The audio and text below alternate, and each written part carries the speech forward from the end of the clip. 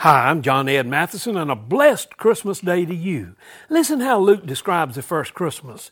And there were in that region some shepherds out in the fields, keeping watch over their flock by night.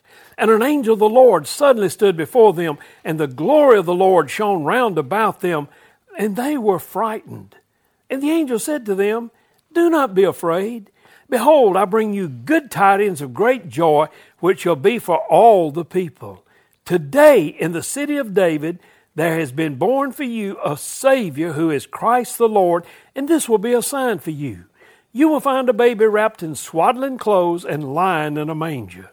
Suddenly there appeared with the angel a multitude of the heavenly host, praising God and saying, "Glory to God in the highest, and on earth peace, goodwill among men." And friends, that is what Christmas is all about.